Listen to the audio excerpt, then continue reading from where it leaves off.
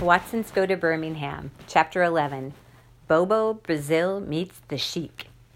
The next time I woke up, it was just starting to get light, and somehow I was in the front seat, and Mama was in the back. When my eyes got used to where they were, I saw Dad holding the steering wheel with one hand and resting his other one on the mirror outside the car. The green lights from the dashboard made his face look puffed up and tired, but he was smiling to himself. I knew what woke me up this time. The Ultraglide was stuck.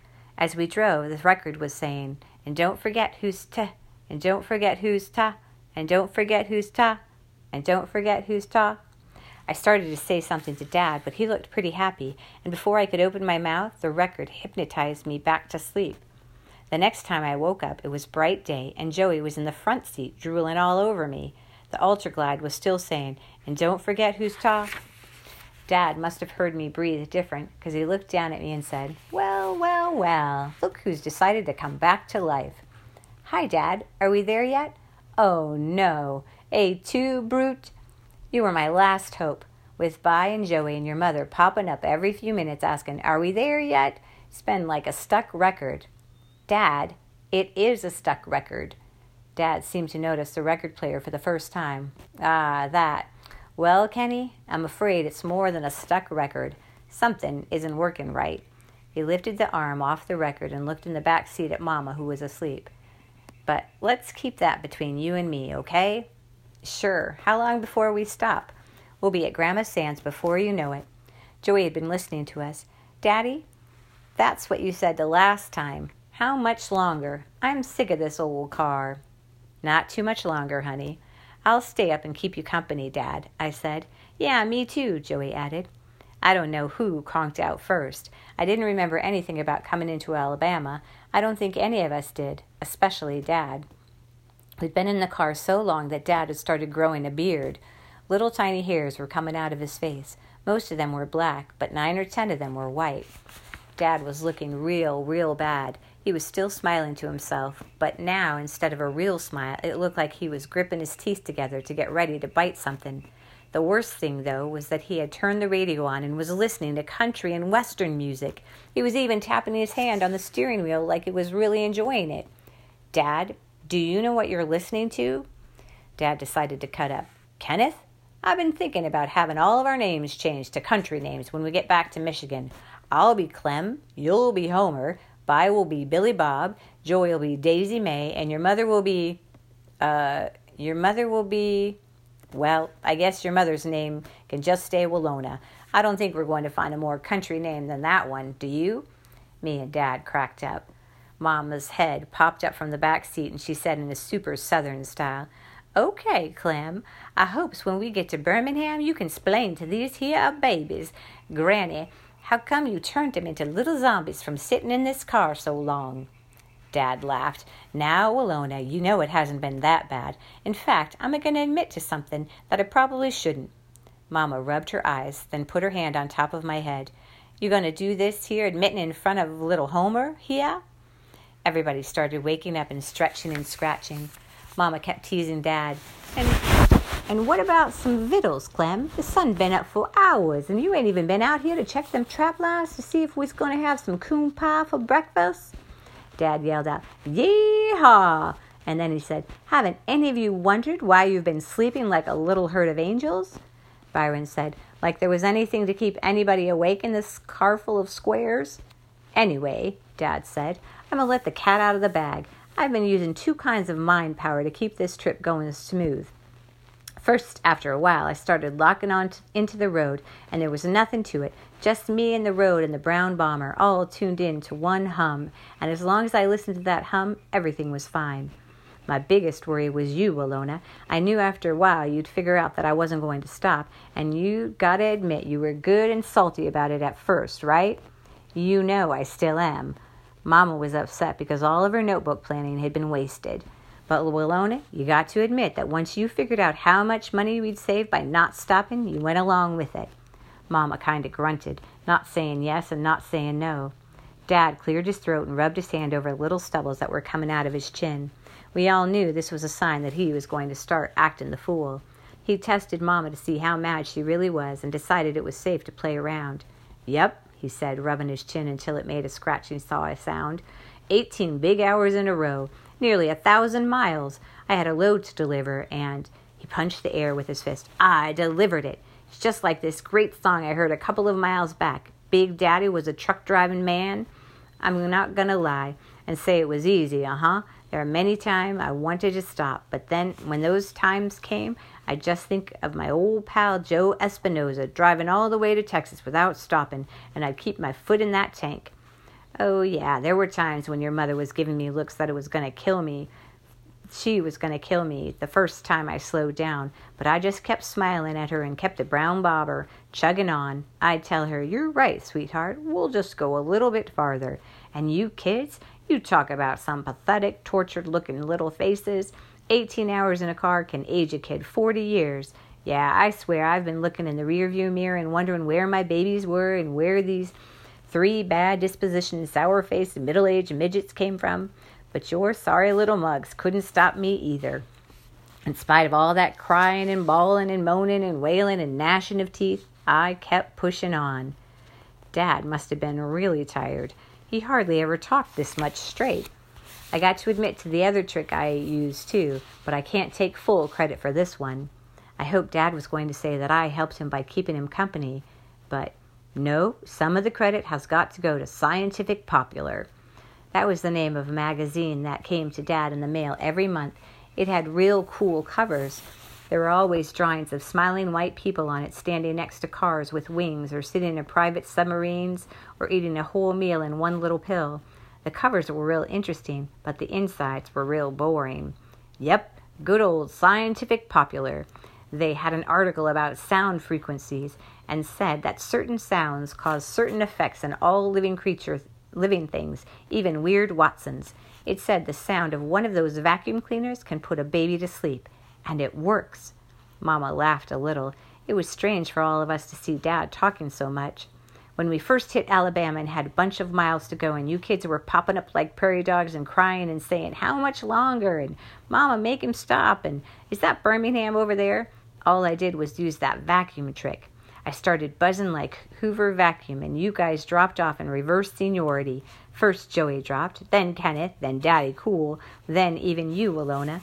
Shoot, you guys were out cold from the state line on. I threw a blanket over you in the back seat, and then even those whines and whimpers and moans you guys were making didn't bother me. And you, Alona, once I got buzzing, the only thing that was coming out of your mouth was drool.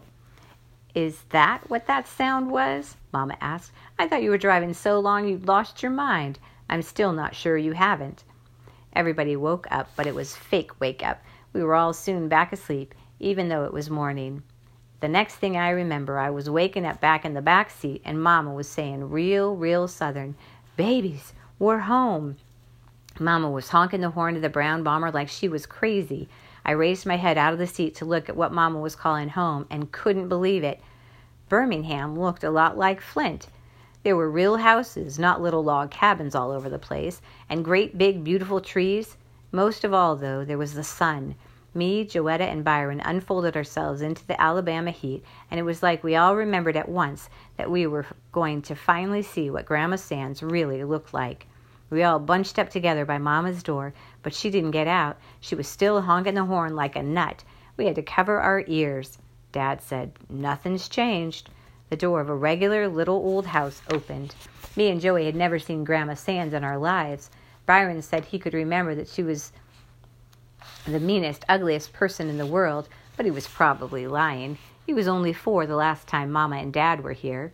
Byron said he'd had nightmares for a couple of weeks after they left Alabama 10 years ago. All the weird Watsons had real good imaginations, but none of us was ready for what came out of the door of that house. I was expecting a troll. I thought Grandma Sands would be bigger than Dad. I thought she'd be foaming at the mouth like she had rabies. I remember a couple of years ago how Mama had cried and cried when someone called from Alabama and told us that Grandma Sands had had a little stroke, so I knew she walked with a cane now. I'd imagined the cane would be as big as a tree trunk, with crows and owls and lizards living in it. What came out was a teeny-weeny, old woman that looked just like Mama would if someone shrank her down about 5 sizes and sucked all of her juice out of her. Grandma Sands waved a little skinny stick in the air and said, What are y'all doing here today? You ain't supposed to be here till Monday." Man, if you think Mama can talk Southern style, you should hear Grandma Sands. Mama was blubbering and smiling and covering her mouth with both hands and ran right up on the porch and nearly broke that little old woman in half. "How you doing, Mama?" she cried on the woman's shoulders, then held Grandma Sands out to look at her. "You look so good." Boy, Mama can lie when she wants to. "Y'all, come on over here and give your granny a hug," my Southern-style mother said. Me and Joey and Byron shuffled over in a little crowd, and when we got through pushing each other forward, I was at the front and had to go on the porch to hug Grandma Sands first. I tried to be real careful with her. She was just a little taller than me and skinnier than anything I'd ever seen alive. I could see her brown scalp right through her curly silver hair. Grandma Sands squeezed me hard and cried all over me. She wiped a bunch of tears away with a twisted-up hand and blinked a couple of times before she looked at me. She was so short she didn't even have to look down. She tried to say something, but she couldn't talk. She just stuck her bottom lip out some and nodded her head up and down a couple of times, then pulled me back to her and squeezed me like crazy. Mama slapped the back of my head and said, "Kenneth Bernard Watson, you best quit acting so silly and give your grandmother a good hug." I squeezed her a little. A smell like baby powder came out of her when I did. I really think I could feel her lungs when I touched her back. I don't know what got Joey started, but she was off to the races with her tears. She was the only one who'd practiced what she'd say to Grandma Sands. She sniffed a couple of times, then said, "Hi, Grandma Sands. It's a real pleasure to meet you." You could only half understand what she was saying. She was blubbering so much. Grandma Sands matched Joey tear for tear. They squeezed each other for a while. Then Grandma Sands got her little squeaky voice back and said to Mama, "Lord, Lona, if this child ain't you. Look at this baby, just as pretty and sweet as you." Mama and Joey grinned like two nuts. Byron was next. This was what I dreamed about. These were the two meanest, most evil people I'd ever known, and I knew only one of them was going to come out of this alive. There was going to be a battle, something like if Godzilla met King Kong, or if Frankenstein met Dracula, or like when champion wrestler Bobo Brazil meets the Sheik. I'd imagined that a week or two after we got back to Flint, we'd get a phone call from Alabama with the winner of the big battle on the other end. If it was Byron, he'd talk kind of cool and low out of the corner of his mouth and say, "Shoot, man, you better come get this old chick. I ate her alive." If Grandma Sands won the battle, we'd have to hold the phone away from our ear while she shouted, "Lona, you call this a bad child? This little saint is ready to come back north and go to Sunday school and scrub all y'all's floors." But as soon as I saw Grandma Sands, I knew that Byron would destroy this poor old woman. I was even afraid Mama might decide not to leave him in Alabama. Byron walked up on the porch real cool and kind of bent over to give Grandma Sands a hug. Grandma Sands squeezed him hard. "Lona, what you teach these babies up north? Don't they know how to give no one a proper hug?" She held Byron by the arms and looked at him from top to bottom. "You grew up to be a fine-looking boy. You was so puny when you were born you nearly worried us crazy. Got strong, too." She slapped Byron's arm, and he kind of laughed. Grandma Sands reached up and ran her wrinkly old hand over Byron's head. "A little short on hair, but we're going to get on just fine. What you think, Bi?" "Yes, ma'am." Good. See, there's a lot of things you can do down here. Mr. Robert ain't as much help as he used to be, so all them things he used to do, you can do now." Mama said, "Who? Mr. Who?" Dad came up on the porch and got a ton of hugs and tears, too. Then Grandma Sands pulled everybody together. Her little arms could only get around one person at a time. But as the weird Watson stood there with some of us laughing, some of us crying, and some of us looking cool, it felt like we were all wrapped up in a big ball. Grandma Sands kept saying, "My family, my beautiful, beautiful family." Except with that Southern-style accent and all that weeping, it sounded like she was saying "fably." Finally, the crowd started breaking up, and Grandma Sands said, "Now, what am I going to feed y'all? I wasn't expecting y'all till Monday. Me and Mr. Robert usually just has leftovers on Sunday, but I guess if Bi'll go down to Job's and pick up some things, we can have some chicken tonight. You good at following directions, Byron?" "Huh?" Bi's face twisted up. "What?" Grandma Sand's voice popped like one of those big brown paper grocery bags being snapped open. Vi looked surprised and said, I meant, huh, ma'am? You good at following directions. Job's is a good little walk. I said, he can follow directions real good, Grandma Sands. He's not as dumb as he looks. I shut up real quick and wished I hadn't said anything when Grandma Sands looked at me and said, Lona, maybe there's two who should be spending the summer down here with their granny. Everybody started going inside the ugly little house. Mama sounded worried. Mama, who is this Mr. Roberts?